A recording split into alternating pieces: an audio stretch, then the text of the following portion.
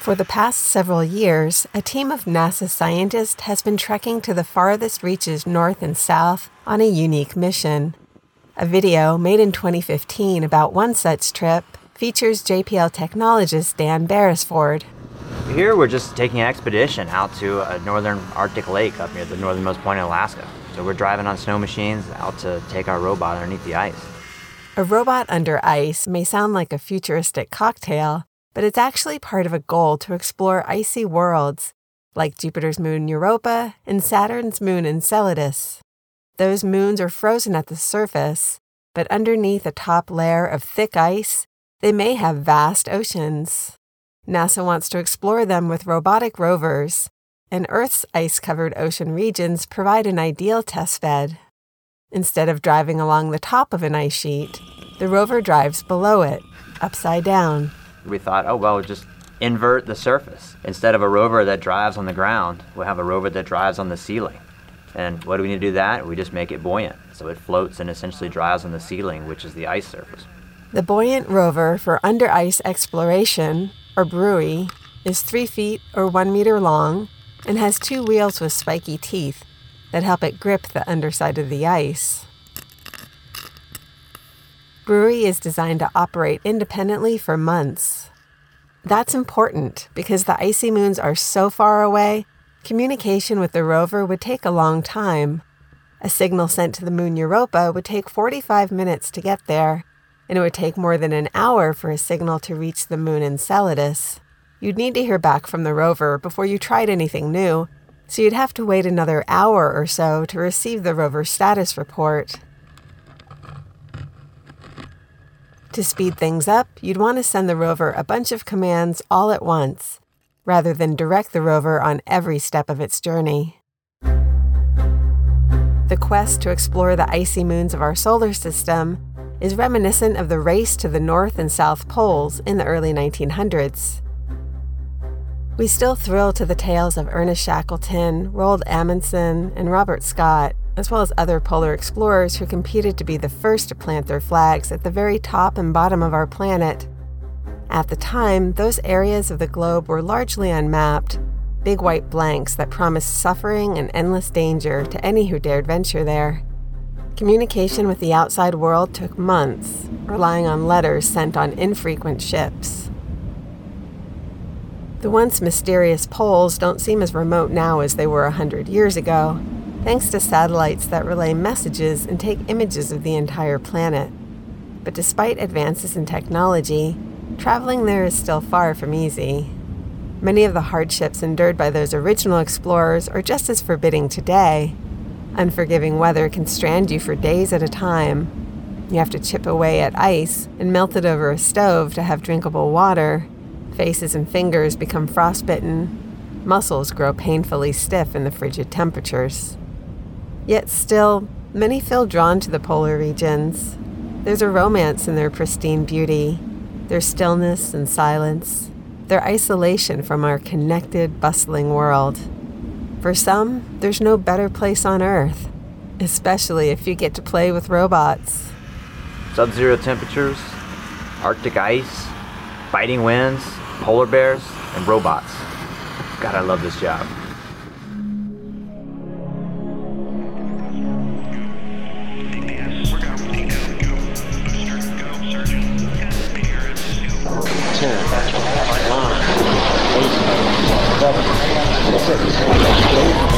Start.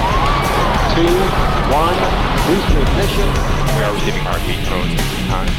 0.7 meters a second. We've acquired the ground with the radar. We are wheels down on Mars. Oh my God. This is amazing. Welcome to On a Mission, a podcast of NASA's Jet Propulsion Laboratory. I'm Leslie Mullen, and in this 3rd season, we're traveling to the ends of the Earth with scientists to explore our planet. This is Episode 5, Frozen in Time. Prepare for the Ice Age! Ice Age? Subarctic temperatures will force us underground for 1 billion years. The Ice Age movies depict a time dominated by ice and snow, when large ice sheets covered entire continents and woolly mammoths roamed the frozen landscape. But did you know that we're still in that ice age today? We live in the Quaternary period, which geologists refer to as an ice age because it's cold enough to support thick ice sheets that cover at least 20,000 square miles of land, or 52,000 square kilometers. There have been at least 5 ice ages in the history of our planet, some much colder and longer lasting than others. At other times in the past, our planet has been a hothouse, with average temperatures too warm to foster continental ice sheets.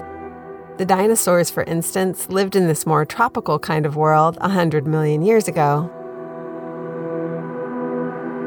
We humans evolved during this most recent ice age. It's all we've ever known.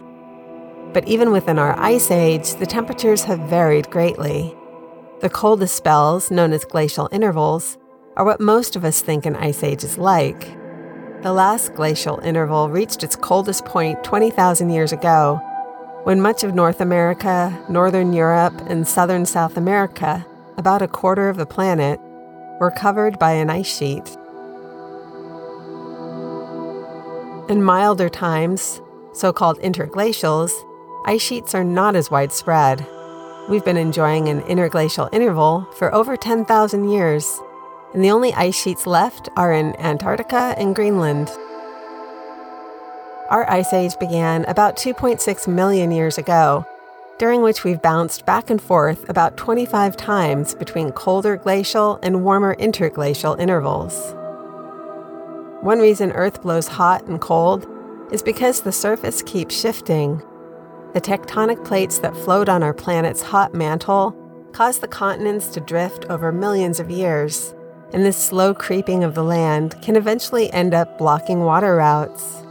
Our ocean has a big effect on the climate, so arresting ocean circulation patterns can lead to drastic worldwide changes. Tectonic plates also affect the atmosphere when they trigger volcanic eruptions, which send carbon dioxide and other heat-trapping gases and particles skyward. And less obviously, after collisions between tectonic plates raise up mountains, the newly exposed rocks interact with the air and alter its composition. It's not just Earth's surface that shifts. Our planet doesn't circle the sun so much as dance around it, slightly wobbling and swaying over many thousands of years as it's tugged by the gravity of the sun, moon, and giant planets like Jupiter and Saturn. These shimmies of Earth's place in space alter how the sun's light illuminates and warms us. There are a lot of other factors that have led us into or out of an ice age and caused climate variations within an ice age. Figuring out exactly why our world freezes and then thaws over and over again is an area of active research. The warming and cooling of our planet does seem to happen in somewhat predictable cycles, reminiscent of the change of seasons, a kind of universal summer and winter, except instead of happening every year, these transitions take place over millennia. 10 is too young to see such things. He won't be a boy forever. And winter is coming. That line in the TV show Game of Thrones was a warning of fearsome times ahead.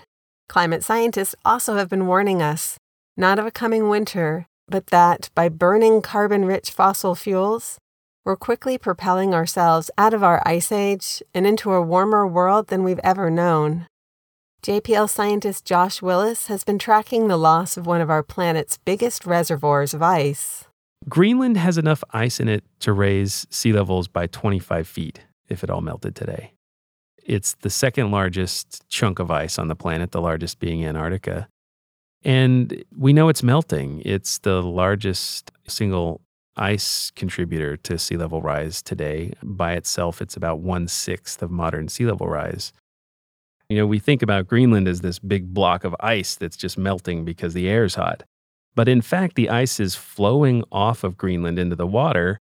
And when it reaches the water, it's interacting with the ocean. And that interaction is what's going to be the difference between us getting slammed with 6 or even 10 feet of sea level rise in 100 years and maybe 2 or 3 feet of sea level rise in 100 years.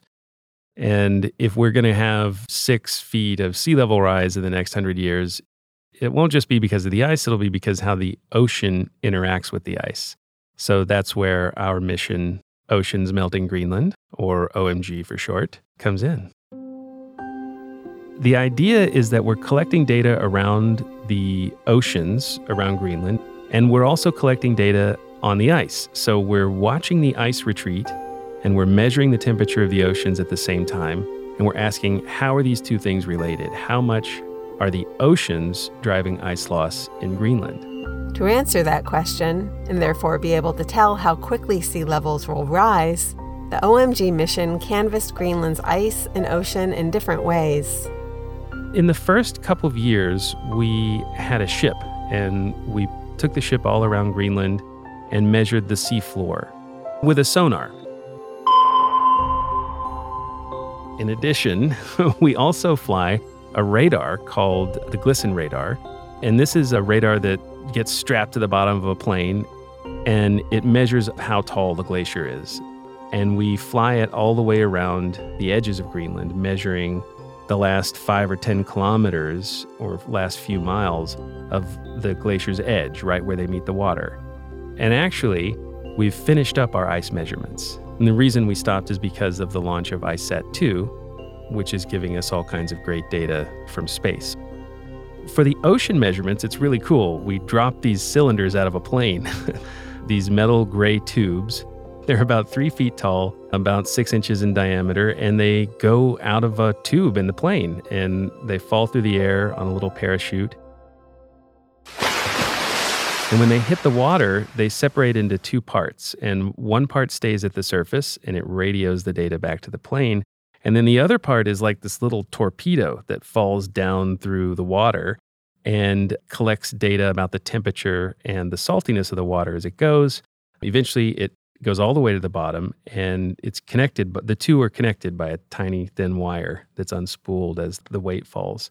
So in that way, we're actually able to figure out the temperature not just at the surface, but all the way down to the sea floor.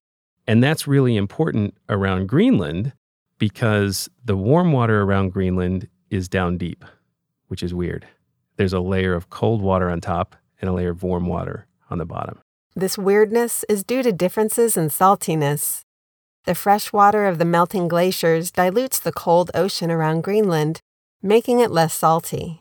Meanwhile, a layer of warm and saltier Atlantic Ocean water, flowing up from the south, stays beneath the colder water because salty water is heavier than fresh water. This heavier, warmer, saltier water threads its way underneath Greenland, slipping through networks of underwater canyons that honeycomb the bedrock. Josh and his team expected to see glaciers melting wherever they're touched by this warm, salty water. What was really exciting scientifically was the very first year we took data over Jakobshavn, which is Greenland's biggest glacier, fastest moving glacier, and discharges the most ice. And it grew between the first and second years of our survey, which was startling. Why is it growing? It's been shrinking for 20 years. And what we found out was there was this cold ocean water that had drifted in to the continental shelf, made it all the way up to the glacier, and when it felt the cold water, it actually grew for the first time in 20 years. So we've documented that the ocean temperature change is so important that the biggest, probably the fastest retreating glacier at the time could reverse its retreat if the ocean temperature changed drastically. So at first, it sounds like great news because the glacier is growing, but it's actually bad news because it's reacting to the oceans. And in the long run, we know the oceans are going to warm, and we know that when that happens, the glacier is going to go back to retreating even faster. So almost in the first year or two of OMG, we confirmed our hypothesis, our question, how much are the oceans driving ice loss in Greenland? The answer is a lot. Josh had never been to Greenland before working on the OMG mission. I was struck immediately by how huge it is. Your standard flat map has it like a bulging forehead, when really it's almond-shaped almost. It's considered an island, but it's also kind of like a continent. It has a continental shelf, and it's covered with almost 2 miles of ice, almost everywhere. When you fly over it, you have to be above 10,000 feet or you'll hit the ice. A couple times we flew across the ice sheet in a jet, and it still took 2 or 3 hours, where all you see is this giant white plain that's the top of the ice block. I mean, when you fly over it, it's actually boring because it's just flat and white. It's like a layer of clouds that you're flying over. But when you get to the edges of it, it's incredible because the ice is so alive there.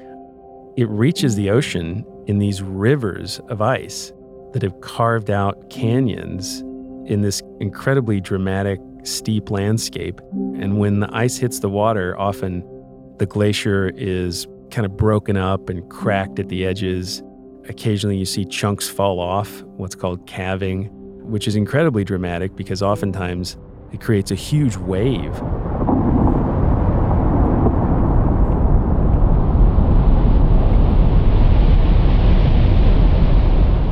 The chunk of ice that's falling off could be thousands of tons and displace a huge amount of water and essentially cause like a little tidal wave.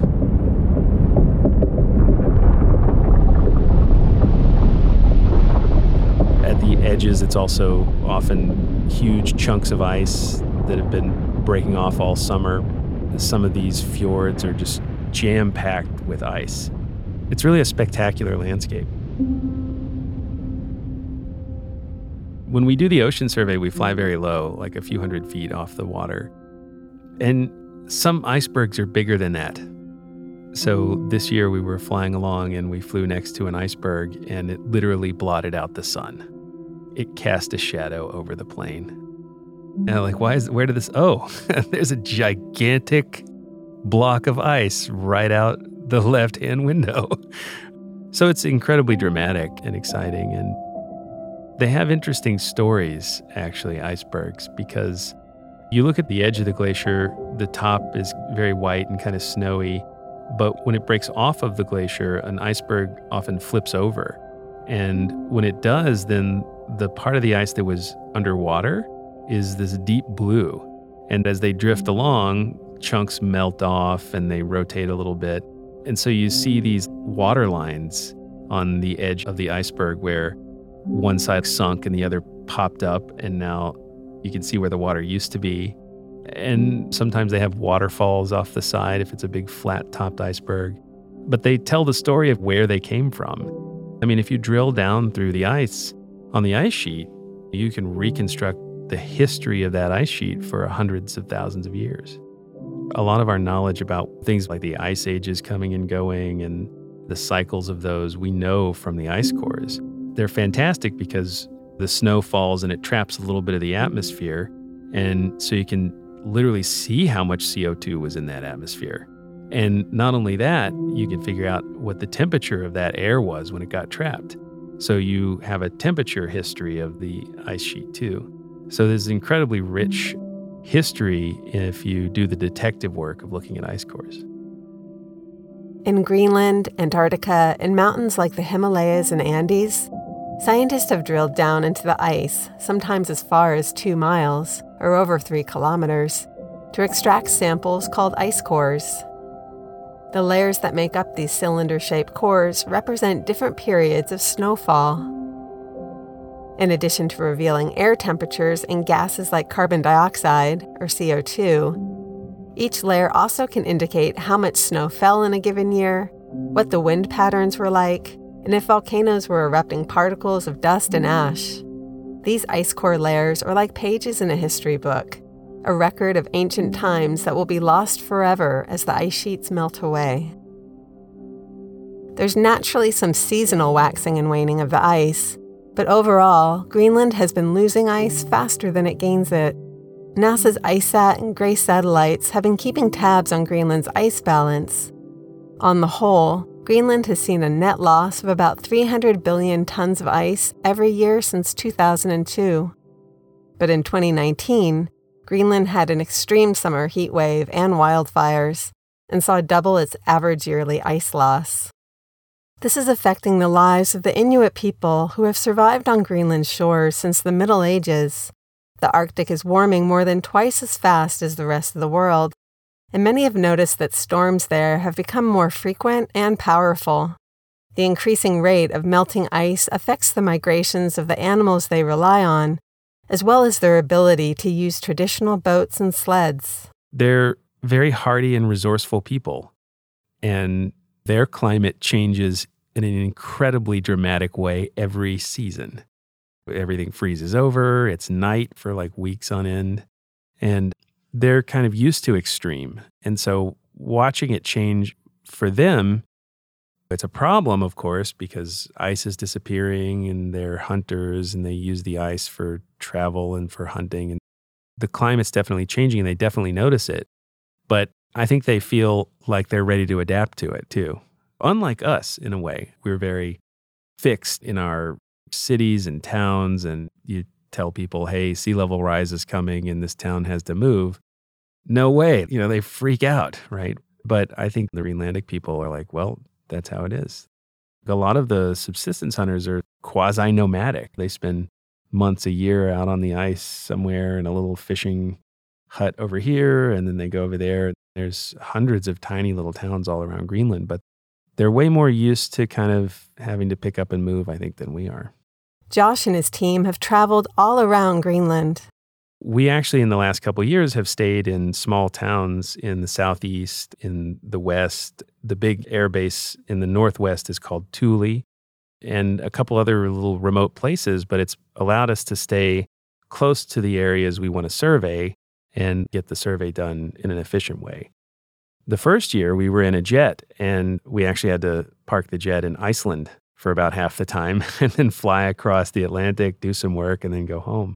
So it's varied a little bit, but we do stay in Greenland. And it's not camping, but it's not the Ritz either. The town we operated from last year was called Kulasuk, and it's a small town in the southeast, and it has like 200 people in it. And there's one hotel and one store and a boat to go to another nearby town, which has a couple thousand people in it. It's very remote. The internet's also very slow. All the habitable land is just right around the edge of Greenland, but it tends to be there in these fjords. So you have this deep canyon, and maybe you'll have a little flat spot somewhere. That's where your town is. So you tend to have this really complicated edge of the continent that's all canyons. And people have found ways to settle in the canyons, but you're always pretty close to some glacier. Roads tend to be short if they go anywhere. If you spend a half an hour or an hour in a car in Greenland, you've really gone somewhere. That's a long trip in a car. Otherwise, you get in a boat or a plane. We stayed in this one little town. It's not even actually a town. It's really just an airport called Constable Point on the East Coast. And there's a mountain on one side and water on the other. You stay in a little room that's part of the airport, and you eat in the airport, and then you get in the plane and take off. It's just a way stop. And in those places, there's a feeling of being disconnected from the rest of the world. And it's neat to be kind of removed like that. Makes you a little introspective. And as soon as you're away from a little town or whatever, it's incredibly pristine. The air is very clear. It's interesting, too, because the air is so cold and has very little humidity. You can see really long distances. And so sometimes mountains that are 10 or 20 miles away look like you could walk to them. And it's this kind of black and white landscape. The dirt there is very dark, and the ice and snow very bright. And so you have this really huge contrast everywhere you look. But of course, we're also really busy when we're there. So we're working really hard and often so distracted that you don't have time to kind of go, oh, wow, that's really pretty. A lot of their time was spent flying around in a small DC-3 plane.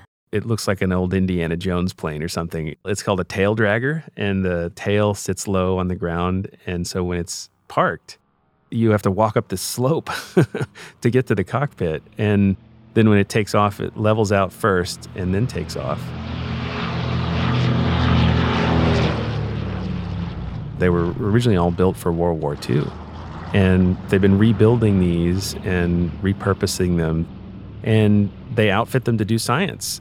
They're great for us, especially because they can fly low and slow, and they can land in tiny airports. There's actually a fair amount of airports in Greenland. The thing is that most of them are small.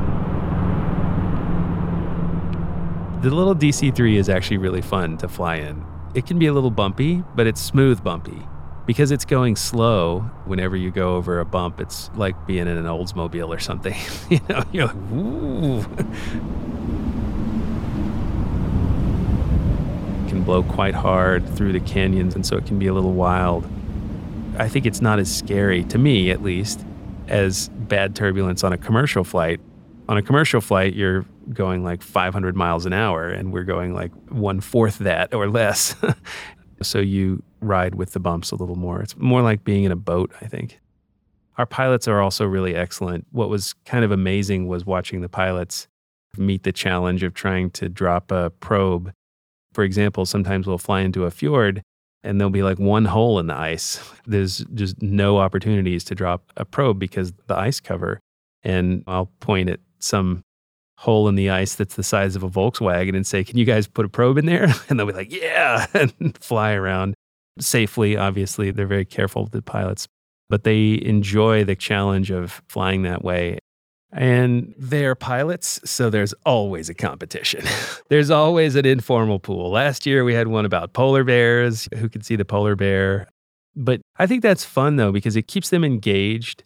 And overall, I think we get better science in the end that way because they're like, hey, we can hit that Volkswagen-sized hole. Use the force, Luke. Let go. The force is strong in this one. Luke, trust me. Stay on target. The chief pilot's name was Andy. Andy, you've switched off your targeting computer. Is everything okay? I'm all right. We've collected some fantastic data in places I never thought we'd be able to get it. There's some fjords that are just so ice-choked all the time, we thought it wasn't even worth it to fly into them. But what we found is that the pilots are so good, and this plane is also very well adapted to this kind of work. We're really able to get data in way more places than we thought. So that's been really exciting. Beyond flight maneuvers that put pilots to the test, the biggest challenge for the OMG mission is navigating Greenland's temperamental weather. We try and know if there's a storm headed for our location, we try and be out of there days ahead as opposed to hours trying to get there. Weather forecasts in Greenland, they're pretty good.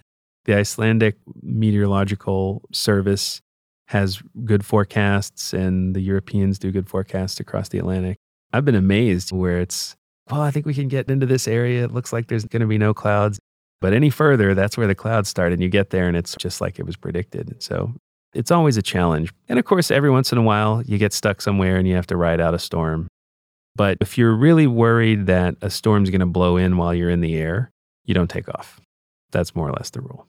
In the wintertime, and even sometimes when there'd be a big storm in early spring, it could be like -20 in Thule. Then you have to bundle up and more or less just stay inside.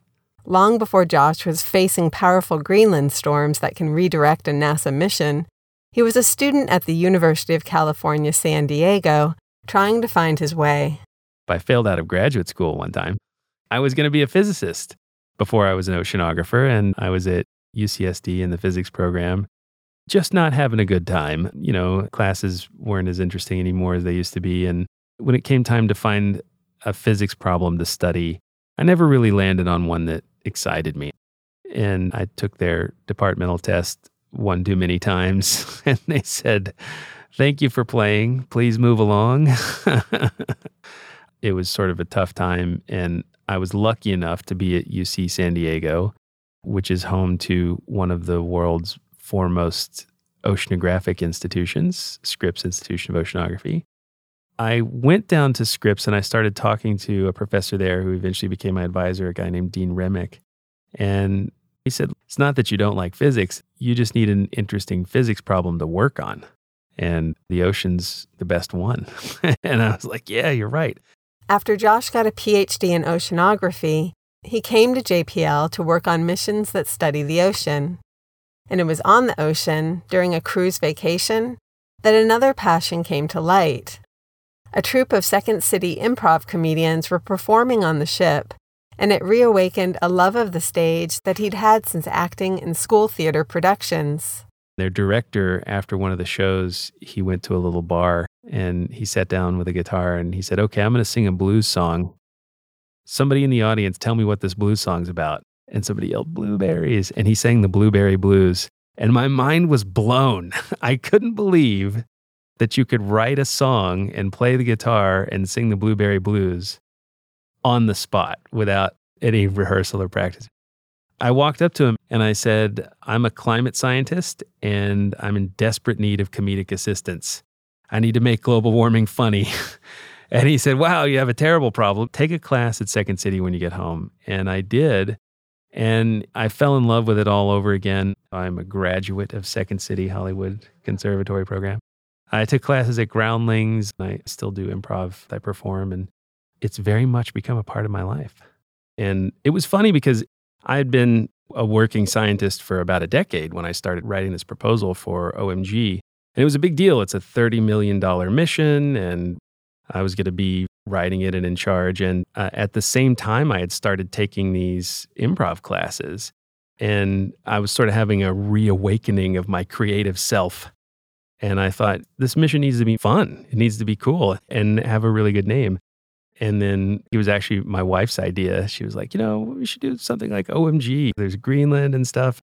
So the simplest answer was the best, Oceans Melting Greenland, because that's what the mission's actually about. And of course, it's OMG, Greenland's melting.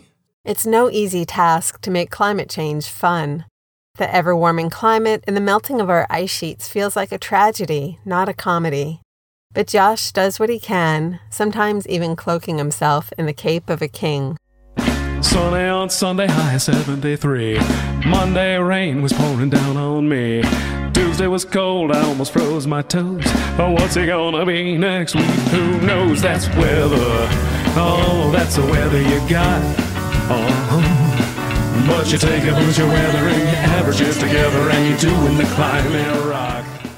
I created a character, Climate Elvis, to sing about the climate. I'm kind of a doughy, middle-aged white guy with sideburns, so it seemed obvious.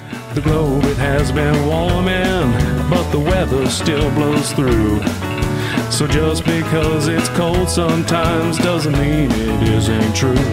Global warming, oh, that's global warming. Thank you. Thank you very much. I worked really hard on that. Spent all of 30 minutes writing those lyrics. 2 years trying to learn how to play the guitar. I always liked Elvis, and we took a trip to the National Portrait Gallery in Washington, D.C. And we happened to be there when they had an Elvis exhibition. And there was a photograph of Elvis from over the shoulder, and he's in front of a sea of people, and he's on stage, and he's singing, and everybody's going crazy, and he's just kind of standing there with his hip leaning over to the side a little bit, and he seemed like the coolest guy in the world. And the title of the photograph was 21, which is how old he was when they took the picture. And I thought, if that guy was that cool at 21, he's connecting with a sea of thousands of people. And can I channel that to talk about climate change? And the answer was no. But I tried. Don't look so sad. I know it's over.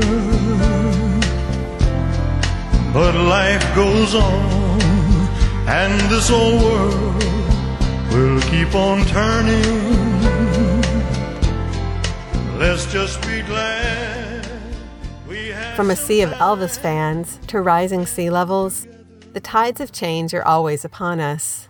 Earth is a planet of constant transformation, although the pace is often so gradual that it can escape our notice. For instance, right now, parts of Europe, Asia, South America, and North America are still reacting to the end of the last glacial interval over 10,000 years ago. The great ice sheets that once lay upon the continents may be long gone, but the land is still slowly rising up after being relieved of that immense weight, and they may continue to rise for another 10,000 years. Antarctica and Greenland also experience this uplift, and as they lose their ice sheets, that will only continue. As some parts of Earth's crust rise, other areas will sink and become more flood-prone just as sea levels are going up. All these changes in the planet's crust generate earthquakes and even affect Earth's gravity and rotation. And of course, melting ice sheets alter the ocean as well. All that added fresh water changing the salinity, chemistry, temperature, and circulation, which then affects life in the sea, as well as the weather and climate. Ice sheets are like the thread that unravels the fabric, and scientists are still learning about all of the ripple effects.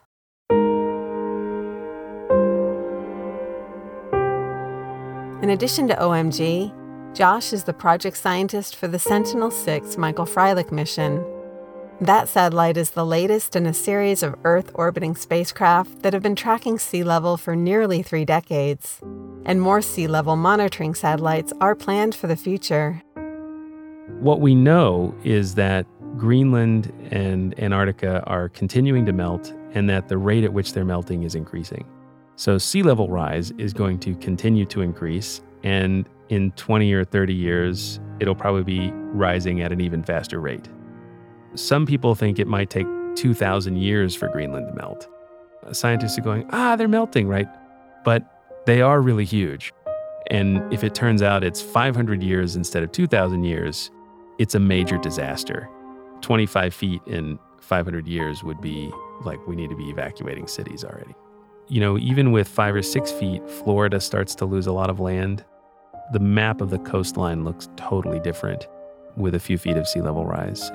You're looking at hundreds of millions of people being displaced by a few feet of sea level rise. And when you get up to 6 feet or so, it gets closer to 1 billion. So the missions are helping us understand that and hopefully helping us say a little better what the ice sheets are going to look like in 100 years when we might be looking at many feet of sea level rise around the world. Earth may seem like a big place, but humans are the biggest driver of climate change today. For 10,000 years, we've been in this warm period, nice stable climate. We started farming and building cities and roads and iPhones. And then we've been warming even further out of this warm period. So we're changing the climate in a way that's different than anything we've seen for millions of years. And it will reshape our civilization, literally reshape the coasts of the planet, change where we have to farm, where we can live, how we can live. We really are reshaping our planet. And with that profound impact comes a profound responsibility too.